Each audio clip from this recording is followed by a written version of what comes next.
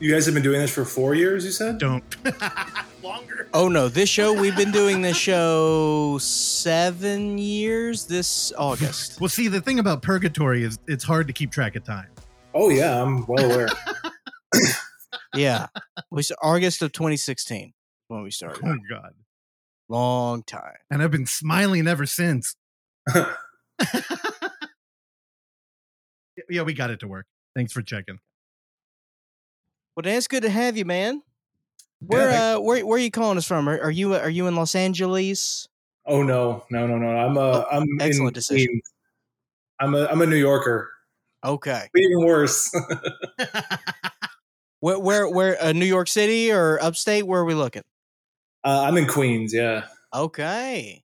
Good deal. I was wondering. I figured, based upon the movie taking place in Rochester, I was like, we could have an outside chance. You could be from Garbage Plate Town.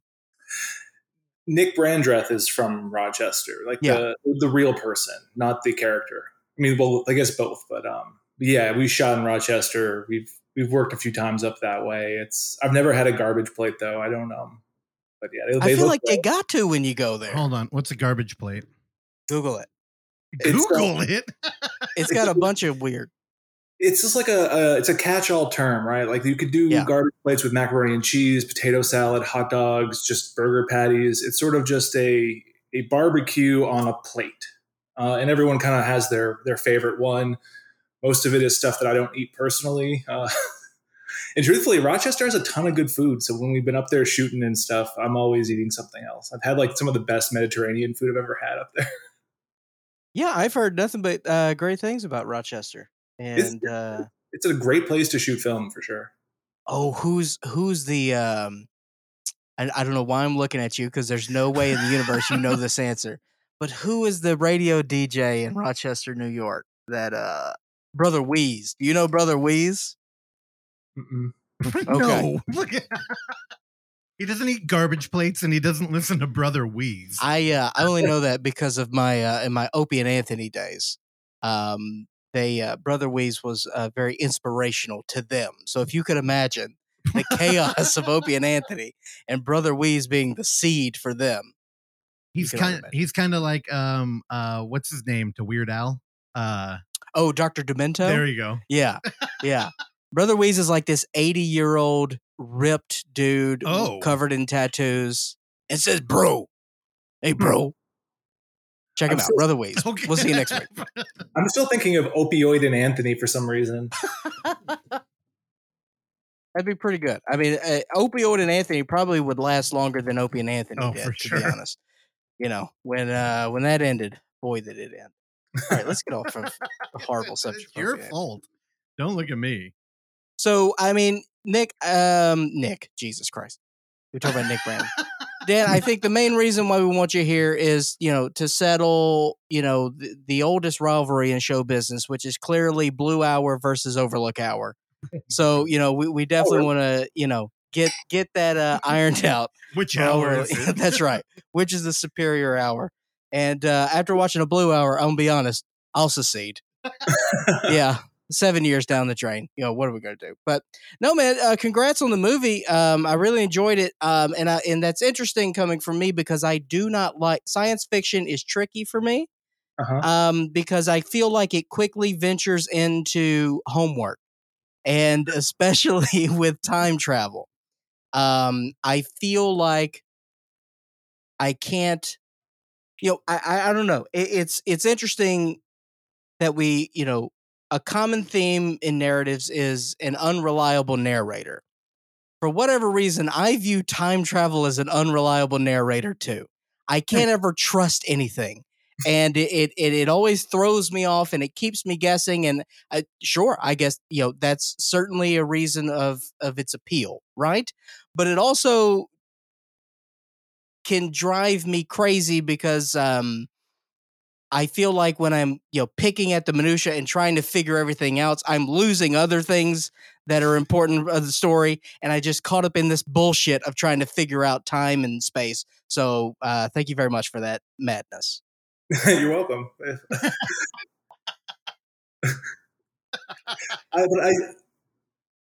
I see a seagull above your shoulder. I'm sure that's terribly interesting for people that are listening, but I assume that's from the lighthouse, right?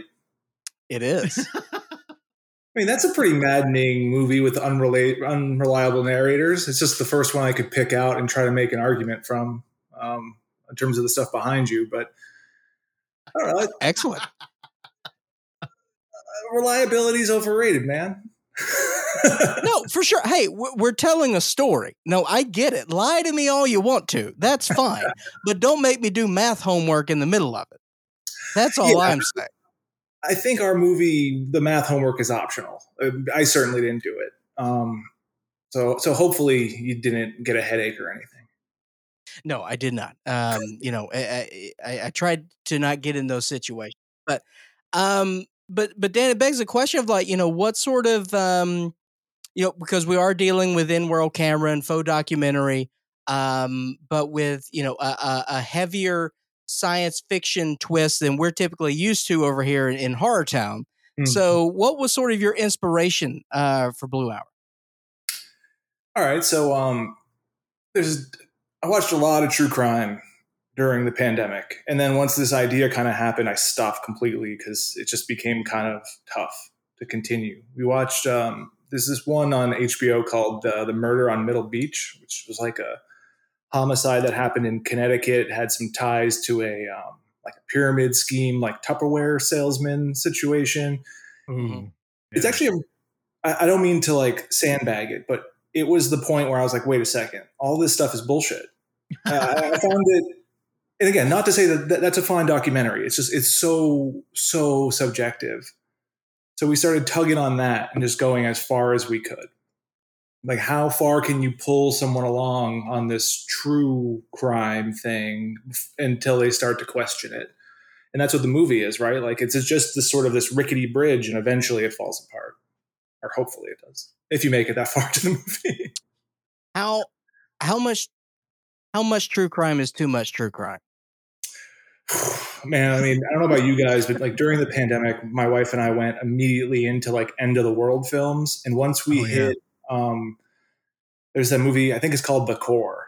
That was sort of the point where there was no going back to like, there's no more dumb end of the world movies to watch. And then is Michael Biehn in that? No, I don't think so. It's no. No. I'm thinking of something completely different. Yeah. Russell's pulled it up here. Okay, I remember this coming out at my local movie theater. Me too. I love these. When I was a sophomore in high school. Yep, it's about the right time for me as well.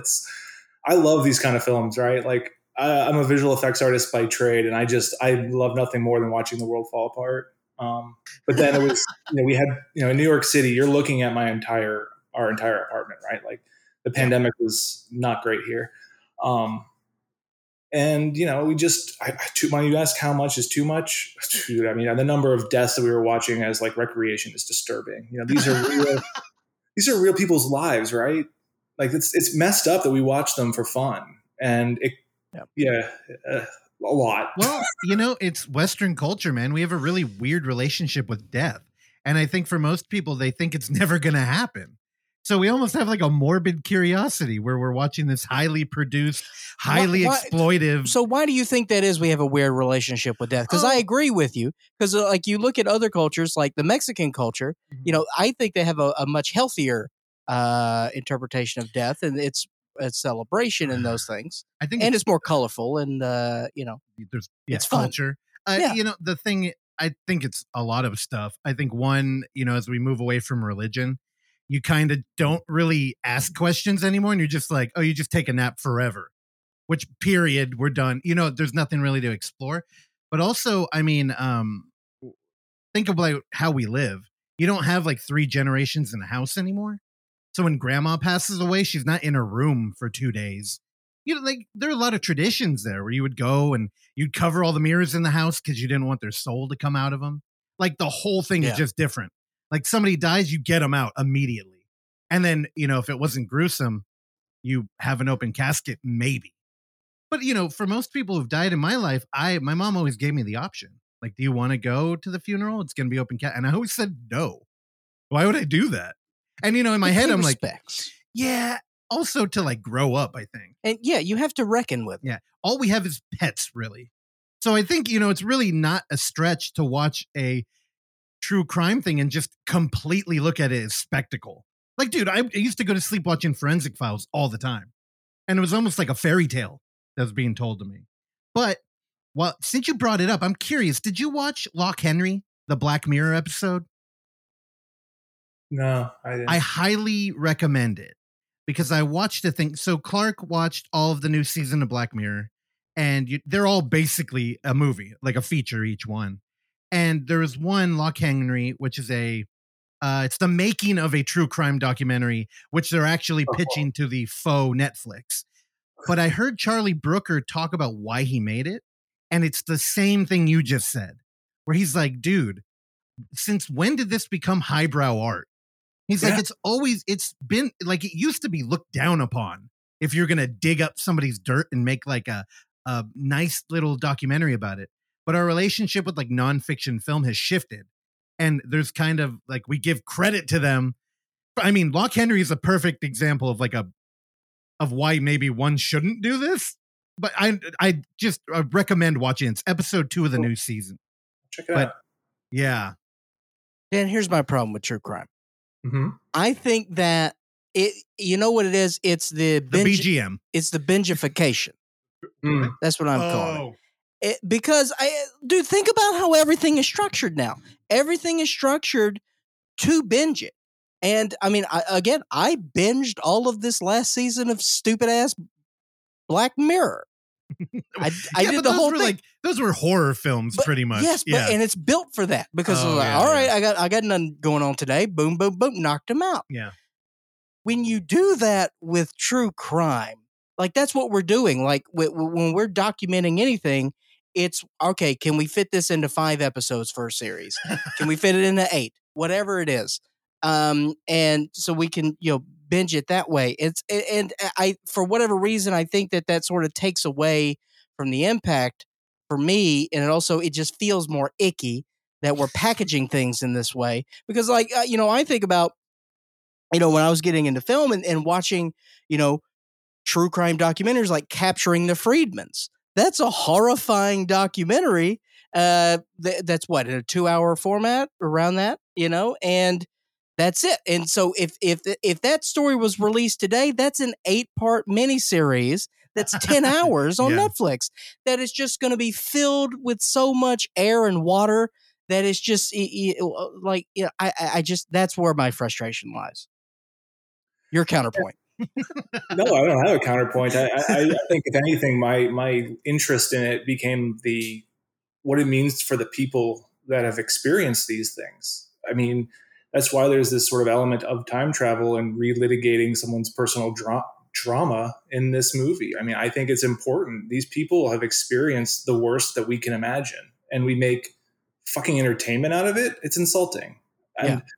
And you talk about bingification, like, holy shit, you're preaching to the choir with a filmmaker and visual effects artist who's constantly, you watch something and it just ends. There's no credits. There's no discourse. There's no I'm not saying anything that every other filmmaker hasn't bitched about over the past 5-10 years or whatever. Yeah. But it's sickening. It's so sickening because it's just, you watch this person's life documented, and then we're going to move right on to, well, maybe you should put on Black Mirror next. Yeah. Literally. For human life, a little bit. Man, it's funny too. I remember Bret Easton Ellis was talking about why binge culture is bad. And, the argument has always been like the water cooler. Like, oh, people love Twin Peaks. And after every episode, they go to work and talk about it. Mm-hmm. Where now he told a story where him and his, I think, boyfriend at the time, where they had plans that night. And his boyfriend was like, hey, my buddy told me about the show. You want to watch an episode? And then it turned into that Portlandia skit where they were watching what the hell was that? It was that sci-fi show, Battlestar Galactica. And it's like one more episode, one more. And then next thing you know, you've canceled dinner, you're ordering out, and the whole day you're in there. And he's like, this is why people are fucking depressed. I just like shut down my whole day to watch this show that we binged. And I stopped thinking about it immediately after. It's so sad. And actually, there's something really interesting that I read recently. So I loved, Netflix had this show, Archive 81. Oh, yeah. It's amazing. I loved it, and especially being a New Yorker, and I live right down the street from the Museum of the Moving Image, and I love that place. It's like, it's special. So it playing like a central location was cool. I love that actor, the main dude. I thought it was shot really well. It got canceled not because people didn't watch it. People didn't watch it fast enough. Like, what the fuck is that? You don't get points for like screening Jaws faster. Like, I just don't understand. Because they want the boom, boom, boom. Yeah, they probably want like retention rate. Like I've been looking into a lot of like social media analytics and shit, and that's everybody. Mm-hmm. It's like, how long do people interact with your progress or your product, and do they stop? Yeah. And if they stop it, you're doing something wrong, clearly. Which is so dumb, because wouldn't you want someone to enjoy it, walk away, tell somebody else that they enjoyed it, and then come back with 2 people watching it instead of 1? Like, to me, but I think if I was a Netflix exec, what you would have to do is set up a Netflix forum so that when people were done watching it and they wanted to enjoy it, they would still stay on the platform, go talk to other people on the platform about the film on their platform, and then return back to it. Yeah. Like, it's all about never stop interacting with us. We don't care what you're doing. Netflix and people in the same sentence. I don't think that they consider people. It's just algorithms, and it's just what people want.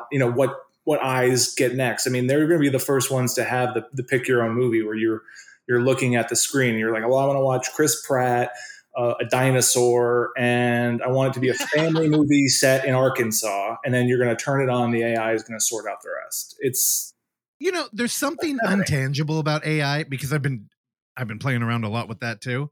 Yeah, it's great. It just gets boring. Like, even Midjourney, it keeps getting better and better and better. And you're like, man, I could make, like, I'm a big fan of Frank Frazetta, which is kind of niche now. He's a oil painting guy who did a lot of Conan. Cool. And it's like, I could do anything. And Molly Hatchet. And Molly Hatchet.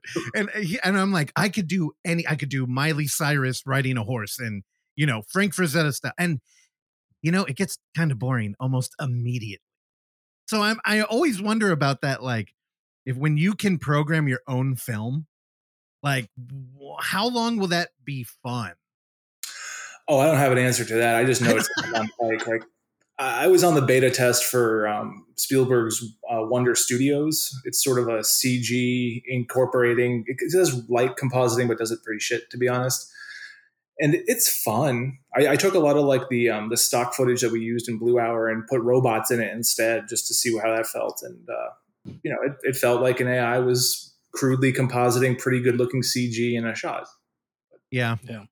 The best use I've heard for Midjourney so far is that we have a couple of buddies who do like photography, and they subscribe to it and will type in shit, not to use the image, but like for inspiration. Like, oh, maybe it'll give me a different frame or something, and then I'll go apply that. So I don't know. But for branding, are you going to pay somebody for brand? I don't want to get off on an AI. Yeah. It's my fault. I'm sorry. Again, now we're talking about the Blue Hour, and Clark pointed out that I reviewed this on episode 422. So if you haven't heard that, go back to it. Close. And now, the way it came into our radar was our good friend, who I'm sure has contacted you, Thomas Burke, who is the found footage. Have you not heard of Thomas Burke? No, I don't know Thomas. Do you know Found Footage Critic, the website? Okay, well, he wrote, I believe he put your film as an entry on there. Oh, cool. I call him the found footage adventurer. He is a dude who will Google in other languages. He will use Google Translate to get his words in Korean, and then put out there like found footage movie, and then use like Billy, which is the Japanese YouTube, to try and track down new films and just categorize them. Cool. We do a segment on here where he'll email me and tell me a movie to watch. As long as it's in world camera, I'll do it. And every now and then I get like a little catch included. And he's like, hey man, I got this film. It's sci-fi.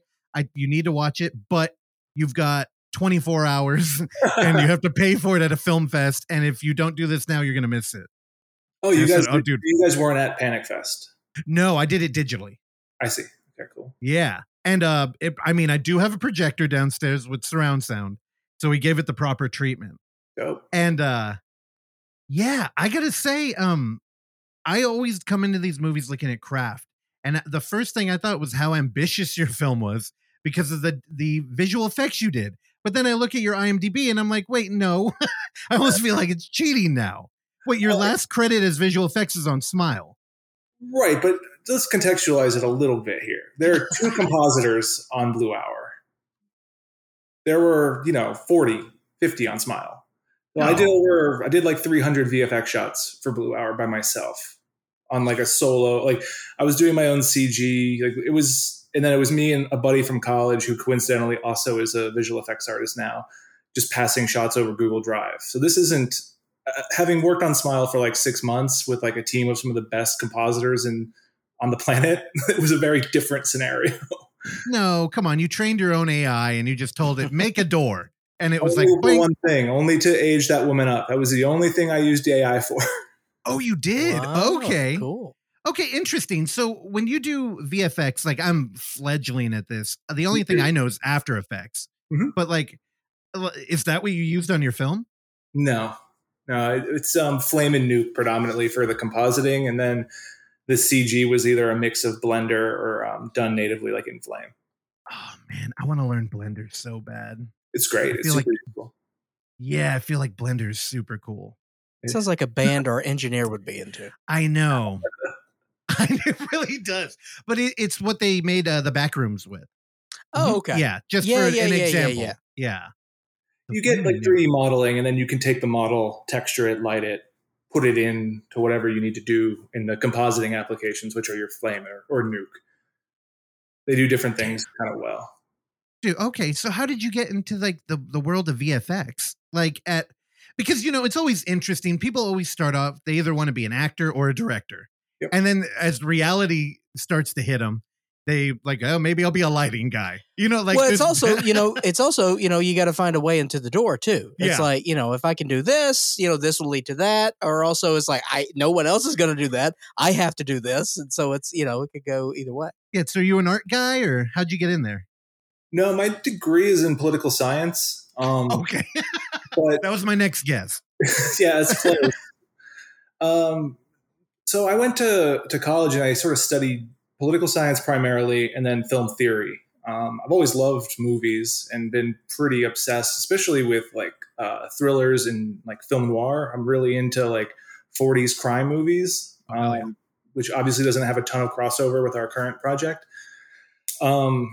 And then I fell into a company in New York City where I was just like, this was the tail end of like celluloid for film. Like I was washing negative for movies like The Road and The Taking of Pelham 1, 2, 3. And what that entailed was like streaming this film up through a phone booth and like dunking it into very toxic chemicals. And as I was doing this and learning kind of like how film had been made for the previous, 100 years, the Che Guevara film that was shot on the Red camera came out, and everything I learned was kind of like lit on fire. So I fell into visual effects after just kind of by chance, to be honest. Like I knew how to read scopes. I knew a lot about how color worked, and I was told I'd be good at it. And like you said, you look for your door. Like people tell you you're good at something in this industry. If you're smart, you listen and you do it. You collect the paychecks and you ask if you can do it again. So 20 years later, I made Blue Hour. Dude, fuck yeah. Okay. So I can't help it. As a fan of Smile, I got to talk to you a little bit about there. Sure. So you had 40 VFX artists on there. How does it feel when people look at the trailer and they refer to the art as a Snapchat filter? That has to be fucking infuriating. Oh yeah. Well, because what was the movie that came out before that? That was it was the Spin the Bottle movie. They were in Mexico. And Truth or Dare? Truth or Dare. God, you got that quick. Yeah. It's terrible. Which I think literally was like, see, now I don't even want to say that because I'm sure there are VFX artists out there like, no, it's not a fucking filter. Truth or Dare was like 4 years ago. Yeah, it was a minute ago. Yeah. But that, when we went out there, because we don't care. We'll go see any horror movie in the theater and we'll fucking like it. And we went out there and that was the kind of like chatter was like, oh, it's the Smile. It's all of that. What do they call it? Augmented reality, where it's become so easy that I think it's just shorthand for people to kind of be like, oh, it's just a filter. Well, I can tell you, like, so I did the Smile. Like the Smile that's on the poster is a shot that I did. That was one of the main things I was doing because I'm quite comfortable. And actually, if you look at like my website and the stuff that I've done mostly, I've done a lot of horror and I've done a lot of beauty and like fashion videos. And I'm really comfortable augmenting stuff that's been filmed. I understand lenses quite well, and it's not even CG. It's all 2D, repurposing what's already there, relighting, stretching, tracking, rebuilding stuff. I love doing that shit. So there was a lot of like the smile shots of Rose and things like that I worked on.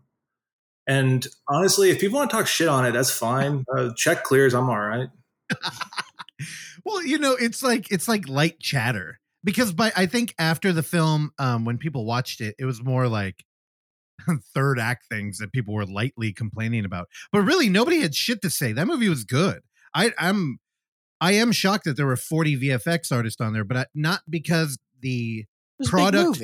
I don't think the product was lacking. I just don't think I have any palate for how much that medium takes.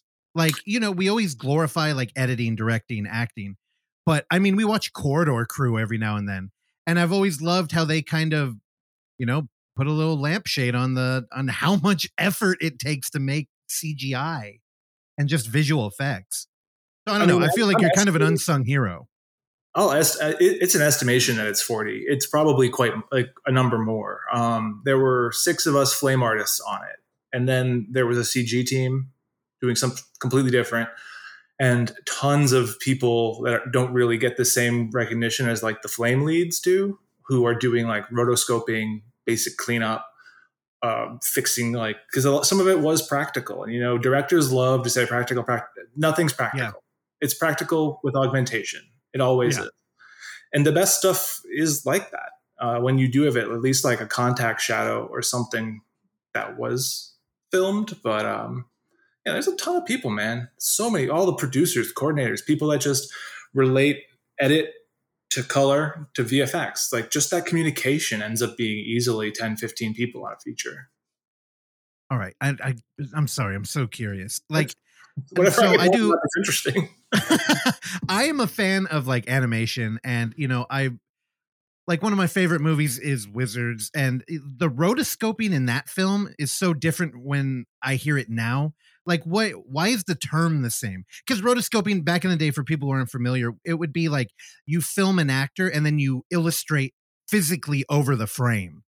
And then now when I hear rotoscoping, I see, like, if you're making like a rap music video, you edge out the image of the of the person, the rapper, and then you move it around. They call that rotoscoping. Am I getting that right? Sort of. I mean, the base, like, it is the same. It's always been the same. Rotoscoping is just a technique of drawing whatever shape around something to isolate it so that you can layer it. If it's animation, you're probably layering solid color or something. For me right now, you'd want to like trace out all my hair and stuff, and you'd want every edge to be perfect, like pixel accurate, so you could cut them out. And sometimes, let's just say you want to put like a volcano erupting behind me. You could shoot me on a green screen, but that green screen is going to pollute my skin, right? I'm going to start looking like an elf. And then that's not going to necessarily match the lighting of the scene as well.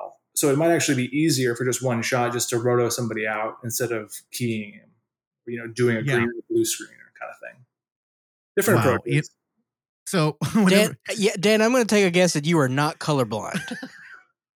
Nope, not colorblind. Yep. There you go. Well, Clark is. Everything I heard is like, yep, I can't do any of that. Well, here's the I can actually, because a way I made the transition from working in color correction to visual effects is I know how to read a scope. So what that does is, you have your image output and you can see how much red, green, and blue, your RGB are in each image. And if you can read that scope, which does not require your ability to see color, you'll see how much is in the frame. So like right now, if you were to like look over there, you'd see quite a high peak on the G. Mm-hmm. That kind of thing.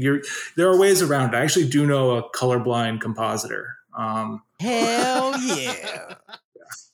That said, I don't know how good he is, but I know him. It's funny because I've done like very little color grading, and trying to learn how to read those scopes. Mm-hmm. It's like a completely different language.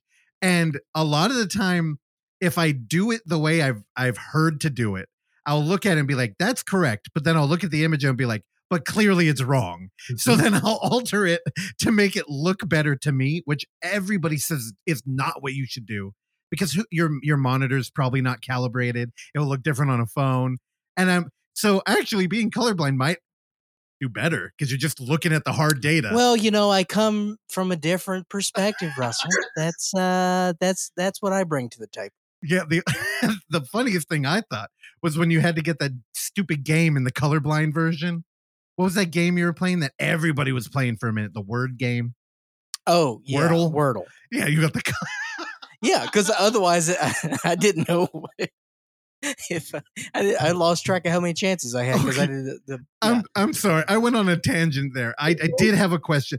So with animation, everywhere, man. Dude, so when I see people talk about all the artists that used to be in like a location, either from Todd McFarlane complaining about Marvel to like Ralph Bakshi's crew swearing at Disney while they had a bay of people. Is it similar when you're doing VFX? Are you in like a room with like 30 other dudes working frame by frame, and then you have like a middleman who is reporting to an upper? Like, what is the workflow like? So I'm a flame lead, so I'm usually in like a room working with either the director or the client if it's an ad, like on the fly. My job is the kind of like the carnival master to sort of entertain and get the work done as quickly as possible. During the pandemic, I did a lot remotely, which was weird because I had like celebrities on the other end looking in my apartment, which isn't always as beautiful as it is right now. Yeah, they're pits though. Like the nuke artist will work, a lot of people in a room. CG typically works like that. It's always different though. Every studio is different the way that they're configured. So then, contrasted to Blue Hour, were you working remotely with your buddy, or would he come over and would you guys party? I want to make it very clear how small Blue Hour was. I mean, there were days where I was the only person on set. It was me and an actor and a camera. Like we're talking, This was as lo-fi as it gets. The post-production was a tier above because we had a fantastic editor up in Toronto, myself in New York, and then we had another flame artist in Los Angeles. And that was pretty much it. And our mixer was up in Portland. So it was small. It was all done remotely. It was all like we had a Slack channel and a shared Google Drive. It was very like fun though. Oh, it was. I love it. It was crazy. I'm very surprised that it happened. Like it completely changed my life. Like I used to stay up late, and now I'm like up at 6:30 every morning because I've been so accustomed to just getting up early, putting in 3 hours, and then going to work. It didn't change my life in like a spiritual way. It's just like my habits have changed from working on it. Man, I've never heard that articulated, but it's something I've wanted to do. One of the problems I have is that I do Oksana just showed up. What is the term? Let me turn on your mic.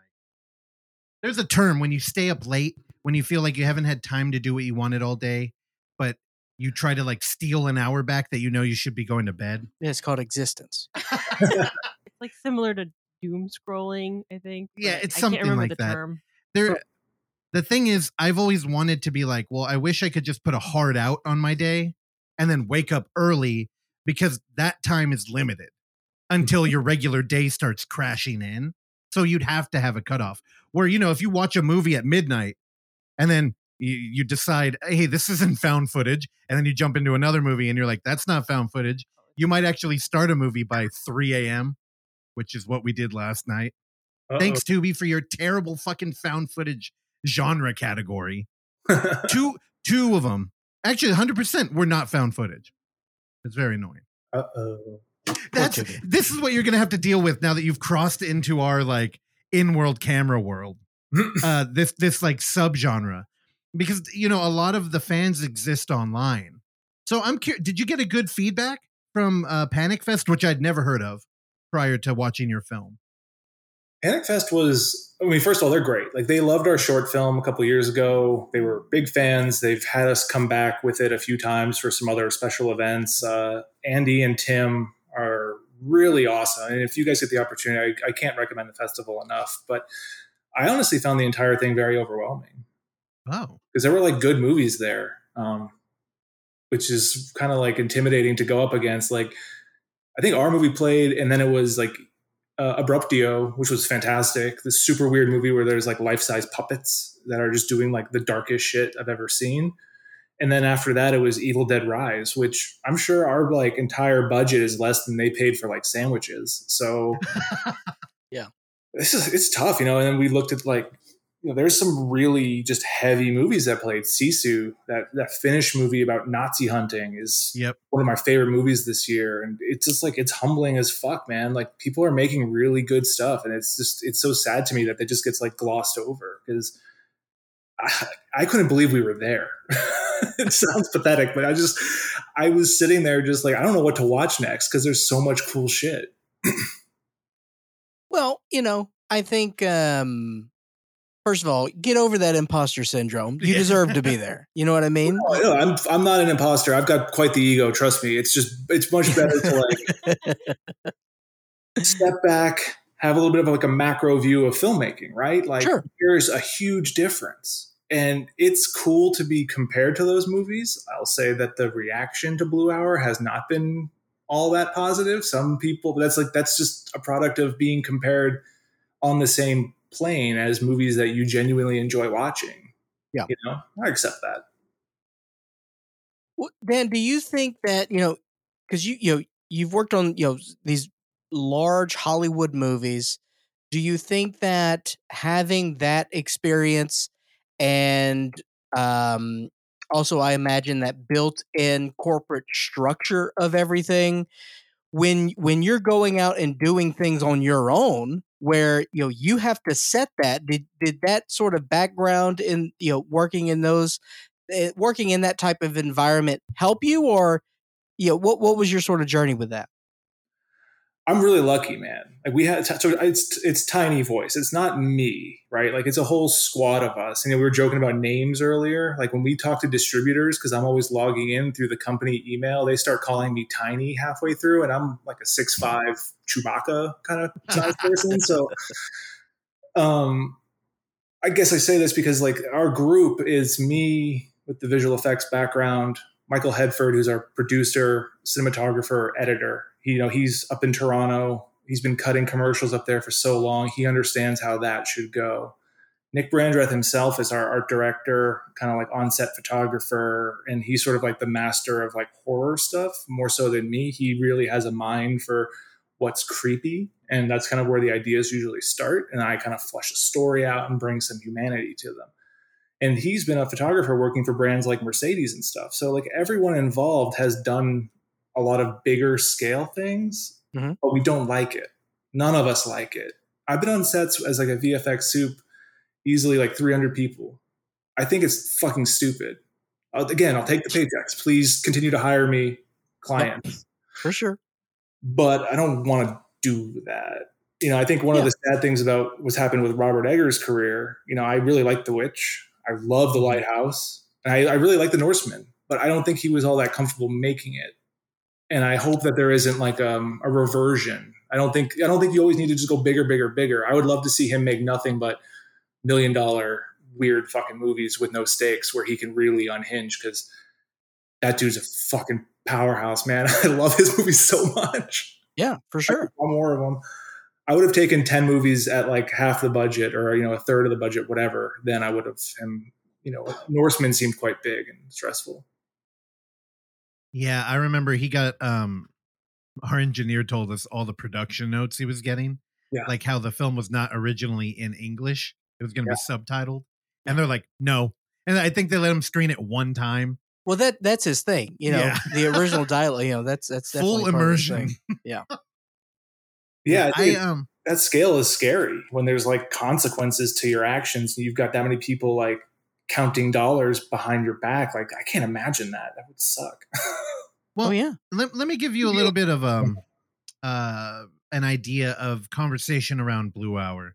Sure. Now, I saw The Northman, and we went with a bunch of people to the theater, and we had fun. And I think we talked about it for, I don't know, we talked about it on here, and it kind of came and went. And I think that's what the kind of attention we give to blockbuster movies now.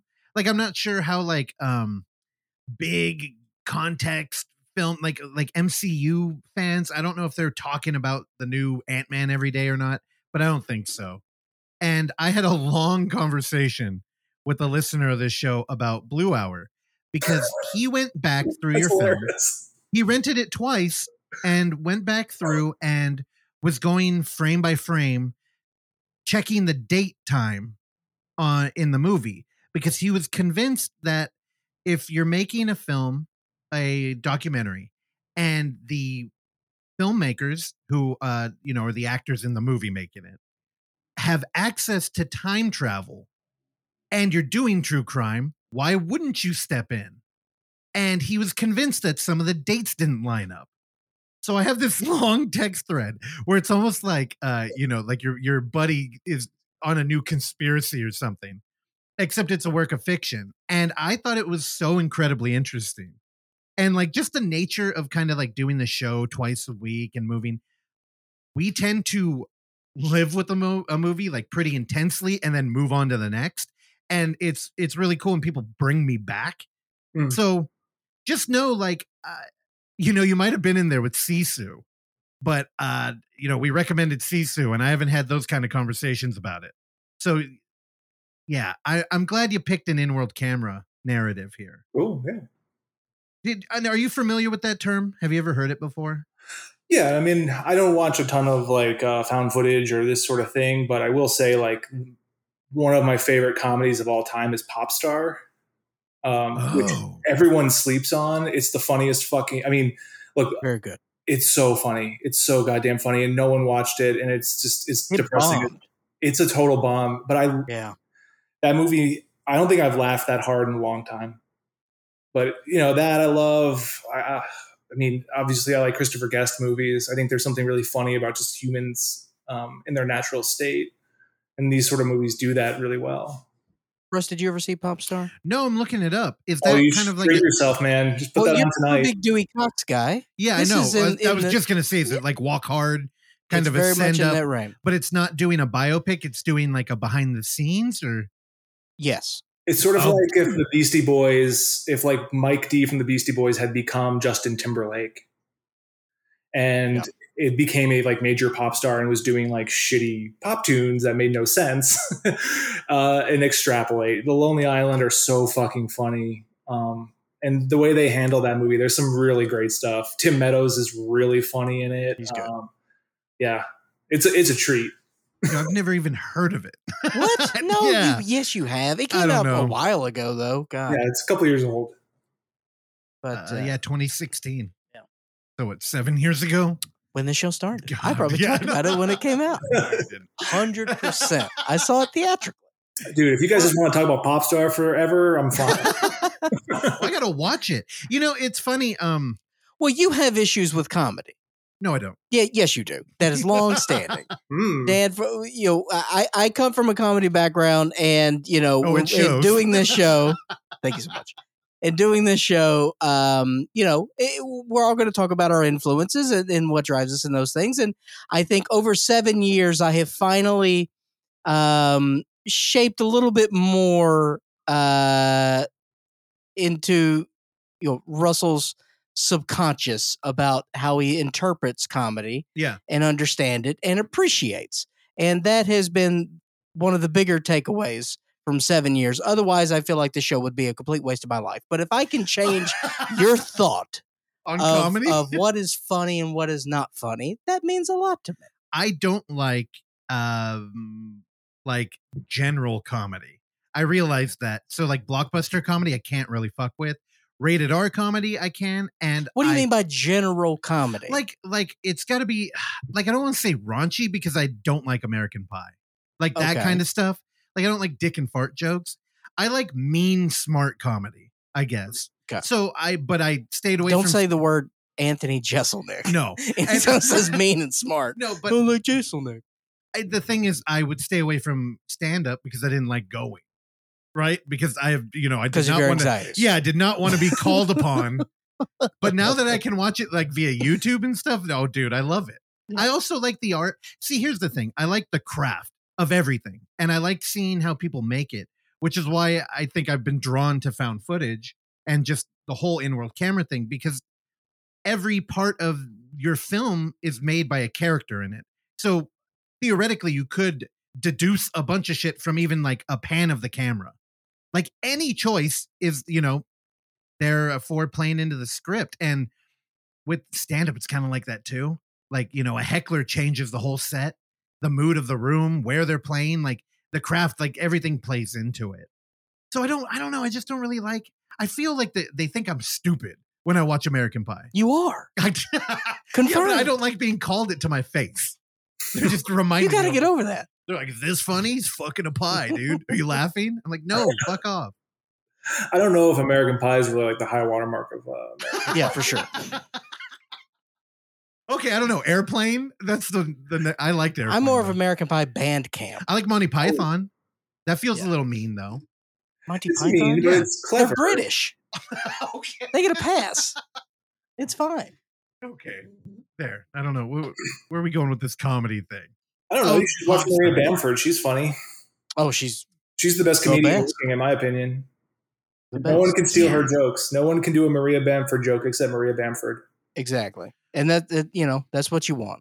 When you're so uniquely you, I think that's what most people strive for. Unless, you're a TikToker. Or Netflix. Or Netflix. For sure. Okay, well, hold on. Well, now, talking about comedy, one of the things, because we work on the Unnamed Footage Festival, so a lot of, like, the vernacular and stuff, like, we think too much about it. And I used to have a problem with the term mockumentary because I thought it would always set people up for, like, Spinal Tap. And, sometimes you're making Blue Hour. And it's like, this isn't, like, really a comedy. And it took me forever to finally realize that they're talking about mocking the format. So a mockumentary is kind of, usually comedy is a good example because they're taking the piss out of this overly serious format, which is kind of what we were doing with true crime. Mm-hmm. You're like, just because you're doing it in this format doesn't mean it's highbrow. So with your film, like thinking of your film, we started using a term that we call the faux doc, which just means like it's not real. And would you see your film? Like, did you ever take into account that you're like, it's a send up of a documentary that you're doing? Not so much a send up of a documentary. I mean, I think we were pretty aware about comedy when we were making it, though. I mean, I was always saying, like, the form has to be serious. We need to take this serious, but we don't take human beings serious. And that's I think an important distinction because people are funny, like I think the old man who plays like the photo store dude, he's always looking around and like, we actually did some dumb shit, like the phone rings off screen and he like looks that way, I just like that. I think it just takes you out of remembering you're watching something, or I don't know really why I'm drawn to that, but I like it. I like the immersion of it. The genre is something I'm always thinking about. But for Blue Hour, we were always thinking of like, well, this is the screen and this is where the movie's happening, but our audio is always here and here. So we were always talking about kind of like where the audience was trying to keep pace with. So like Chris Donovan talks to his shadow at one point. Those sort of gags I definitely strive for. I like that kind of shit. So was a Blue Hour fully scripted or were you doing a lot of improv?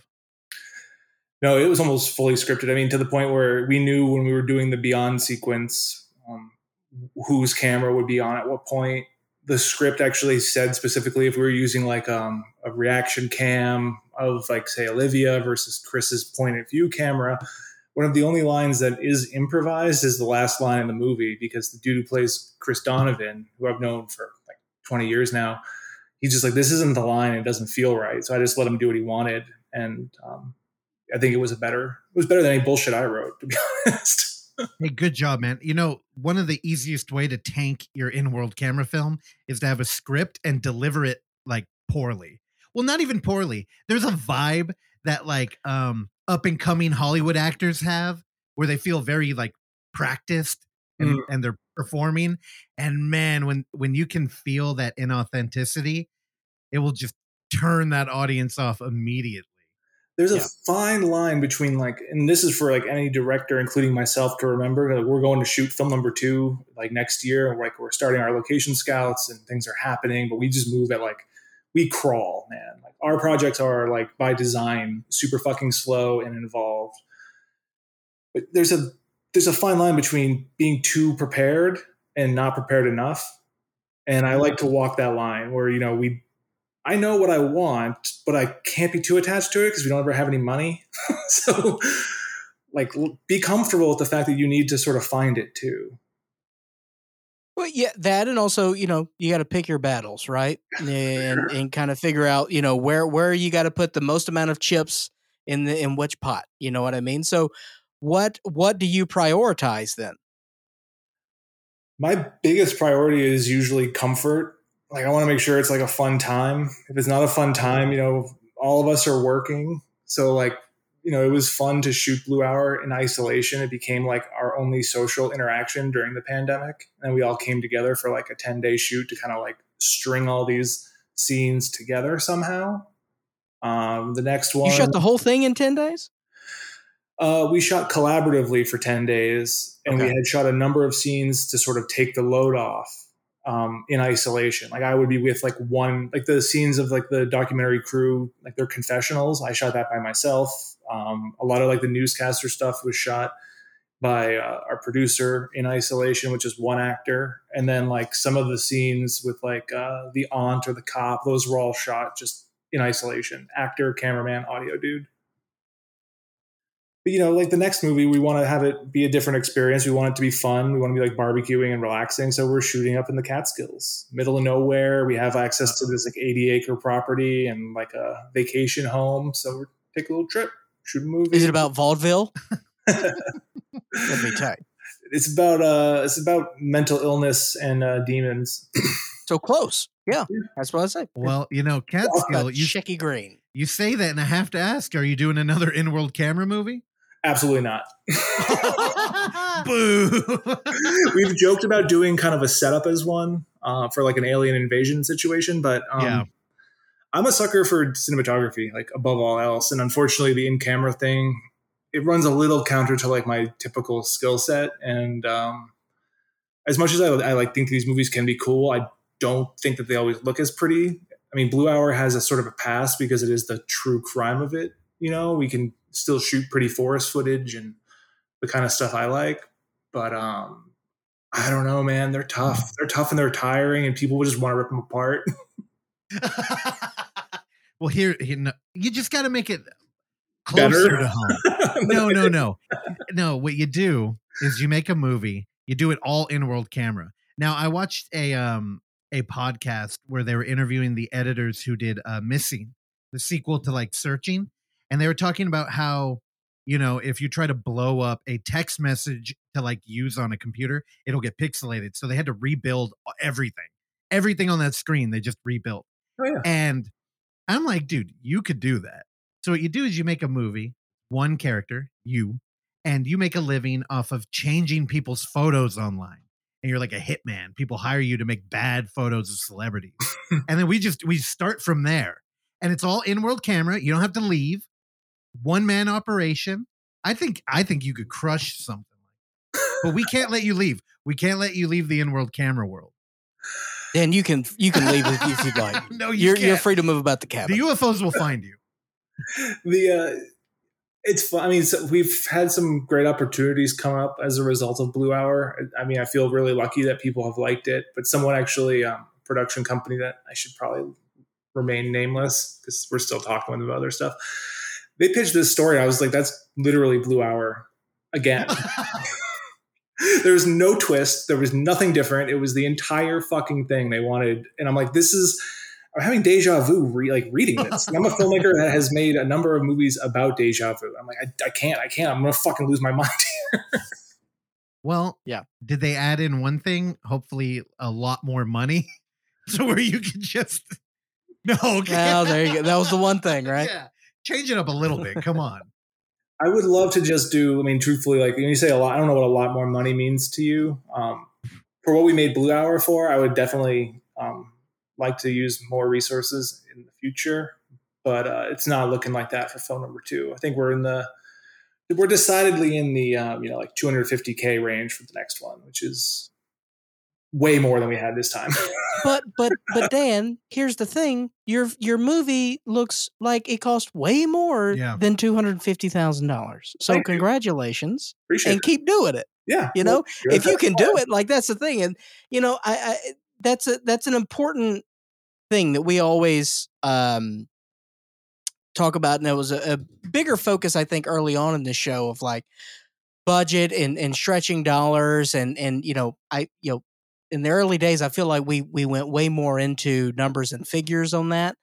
But you know, I think that you can always see care, and you can always see thoughtfulness, and you can always see competency.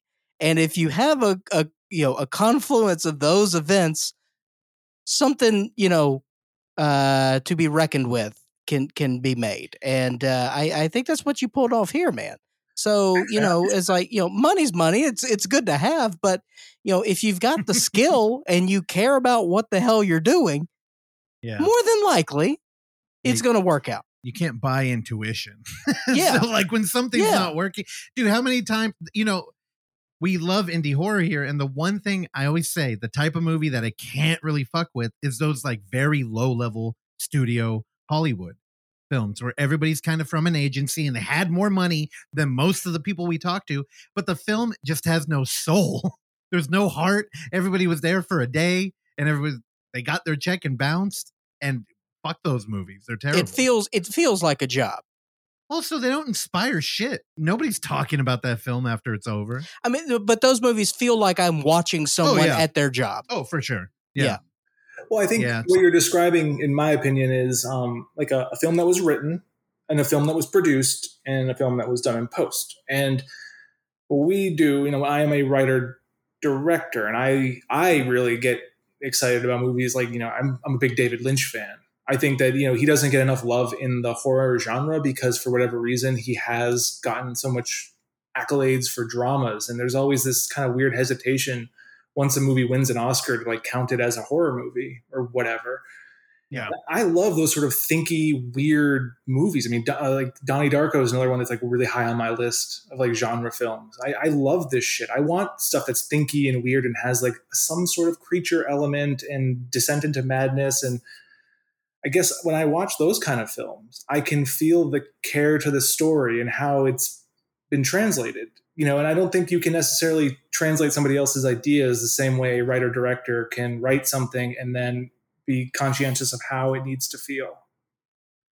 It's lofty and it's probably bullshit, but I mean, people have done it. People have done great jobs with scripts that other folks have written. It's not for me personally. And I can feel that same thing of like the workman-like quality when someone clocks in to make somebody else's idea. For sure. Yeah, and the other problem is when you make a film that is like an oddball thing that works and people don't understand why it works, so they talk about it all the time and enjoy it, and then that boils back up to the production studios and they're like, hey, get Richard Kelly on the phone. Let's can what he did and try and do that 5 more times. And you're like, that's exactly how you don't do that. Yeah. So, yeah, I don't know. I'm bummed to hear that you're not only leaving found footage, you're mocking it now. Damn it. Truth be told, I was mocking it while we were shooting it. Oh, good. I think a lot of the times it's, people used to always talk about horror movies, and directors who were not horror directors made the best because they had a story they needed to tell that just happened to be in the genre. I feel that way a lot of the time with in-world camera too, where a dude maybe didn't have enough money or couldn't afford things or just had to shoot on the fly, and they're like, let's just, do it on our phone. And a lot of the time those are fucking good, and they go on to try and can that, and they can't. We have had discussions, just to be like totally upfront about it. Like we've talked, the next movie for us is an enormous effort. We have discussed like, well, is there something smaller that we could do as well that doesn't have as much stakes that we could then use just to keep things coming out? Because it's tough. It's tough to be, scraping together 250K or whatever to make a movie that looks like it was shot for 5 million. And the number of corners and things you have to cut to make that work. It'd be kind of nice to have something smaller and simpler to make, and we'll see what happens. I'm never going to say never to something, but I do need a break from it next. Well, make a 2-minute short film and we'll show it. There you go. Then we'll have an excuse to bring you out here and hang out. Always. Yeah. Well, Dan, you said you got the movie you're working on, but I imagine what can you if you can tell us anything about what you got coming up, please do that, and anything else you got going on. I mean, the main thing is the new movie Phoenicia, which is going to be hopefully shot next summer, depending on how these strikes and everything kind of peter out. Other than that, we've been working on. I have like a sort of a zombie script because I feel like it's been a while since I've had a good experience watching a zombie movie, and there's one that I've been thinking about for a long time that I think would be really fun and a fun twist on it. More of like a Cronenberg-y kind of body horror take on zombies. Yep. Okay. Very condensed, very small sort of thing. And then, I think the film noir fan in me is we're eyeing a heist movie. I've got this great twist on a heist film that I want to make. That has some really dark turns. A little bit less in the genre space, but I think there's enough crossover. It gets pretty slashery. How about that? What if zombie heist? I think a lesson of Blue Hour has been throwing everything at it isn't always the solution. Okay, now hold on. Before you go, I have to ask you, as a professional, is there any horror film that you've seen recently that you just had to you had to give them props for the work they did as far as VFX? Oh, in visual effects specifically? Yeah. Oh shit. Yeah. I mean, a few. And truthfully, I'll be very upfront. I will be harder on my own movies than anyone else. Whenever I see anything, it's hard for me to say that it's not good. In fact, I think that the evaluation of art is kind of bullshit, just intrinsically. Not to belittle what you guys are doing. If you're talking about movies, that's one thing. But I hate this comparative. This is good. This is bad. Everyone needs to stop fucking talking in absolutes about art and either enjoy it or explain why you enjoyed it or think about the lens you're looking at it through. Anyway, that's a personal thing. My man. I'm obviously very butthurt about these reviews. Dude, they're not even bad. I've been looking at them. Dude, you get 5 stars. People, you made a movie, much like the ones that you said you liked earlier, where people either connect with it completely or don't. Yeah. So, we're definitely on that side of the spectrum. Yeah, it's so I think that's a hallmark of something worth watching. So you did it. Appreciate that. But to answer your question, I just watched Evil Dead Rise finally because I couldn't see it at Panic Fest. I thought that movie, it had gore set pieces. I'm not a gore hound at all. Some of those turned my stomach though. I thought that cheese grater shot was fucking crazy. Yeah. There's something else I saw recently that looked great. Abruptly. Do you ever see anything and wonder how they did it? It's rare, truthfully, which sounds really egotistical. Good. I would say one of the ones I really didn't understand how they did it. It's dumb. It's a dumb answer, but Avatar. I'm sorry. It just fucking. Yeah. I fucking love James Cameron so much. I don't always love his movies. I love him. I love his ability to see past what everyone else is seeing and to do something. Another good one that people don't give enough credit to are those newer Planet of the Apes movies from the 2010s. Mm-hmm. Fantastic. No one gives those. I love apes. I love apes in any fucking I just give me ape movies all day, please. Yeah, those movies look great. Weta is doing, to my money, the best visual effects work on the planet. I love everything they do. And then I guess from a designy VFX standpoint, specifically with Weta, I would just point out the wet hair on the apes, in the fishing sequences and stuff are just, it's unlike anything I've ever seen. Or the detail, which is funny because, they're doing Avatar, so makes sense. Everything Leica Studios produces, I'm super tapped into. I love those animation movies. I think that what they've done with stop motion, mixing it, again, this is what I always say with when we're coming up with our ideas, what part of it is real, what part of it is digital, where do they touch? And Leica has hit that on the head time and time again, from Paranorman, Box Trolls, all those movies.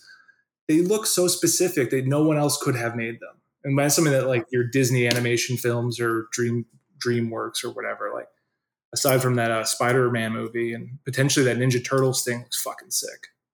I don't know if you guys have seen that Mutants Unleashed. No, I would like to. The new Turtles? Yeah. The new Turtles cartoon. I saw the trailer. That trailer looks sick. It looks amazing. Yeah.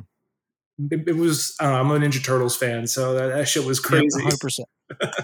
I the last few iterations registered nothing with me, so I'm excited that this one at least is like, okay, I could probably give this the time of day. That style to me reads New York City super well, and it's funny, we were just writing the new movie. We did like a little 2-hour session before here, and that comes up as like a reference point, like for our new film, which is weird for like a demon movie to be referencing a child movie. But a lot of demon children. Demon children, yeah. I mean, everyone likes The Brood. Sure. Oh my God. Damn, man. Well, it's incredible, like hearing you talk about VFX and just thinking how many horror fans like have books on practical effects and really like love it. But as I'm talking to you, I think it's just because it looks fake. Like the problem with VFX is it's kind of like a thankless job where when you do it correctly, it's almost like good filmmaking and people just don't even think about it. Oh yeah. And it kind of blows right by them. But and I'm fine with that. Like if I've done my job well, you don't even notice I was there, and that's fine. I don't get paid more if people are talking about it more.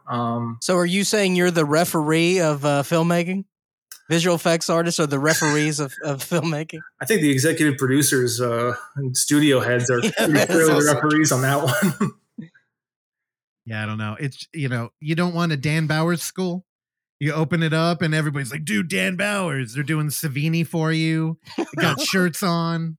I speak at a number of universities that do either video game design or filmmaking. I speak at like SVA and Pratt, a couple of other schools in the city, and that's close enough.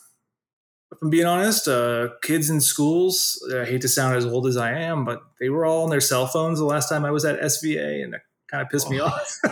Yeah, scumbags. Oh my God. It's an age thing, man. Like, whatever. I'm going to die eventually, and they'll be running the things, and it'll be fine. Well, Dan, dude, if you commit to this horror movie and it comes out, please let us know, man. We're there for you, and we're cheerleaders whenever you need them.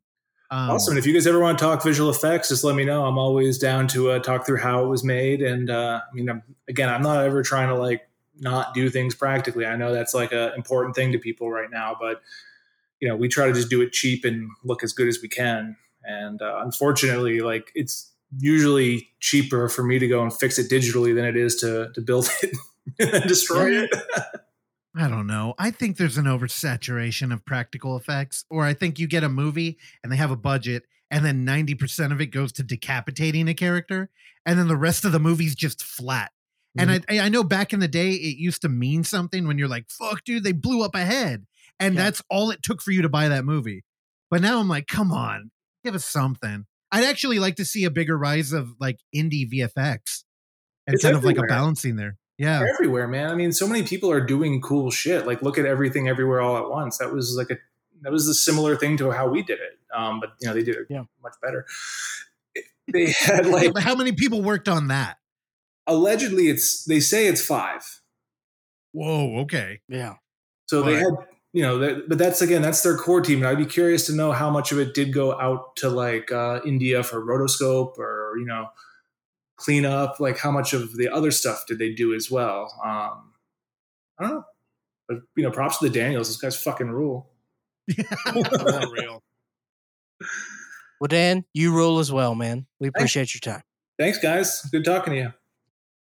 Thank you for listening to this episode of The Overlook Hour. And if you would like to hear more, please subscribe to us on Apple Podcasts, Spotify, or whatever your podcatcher of choice is.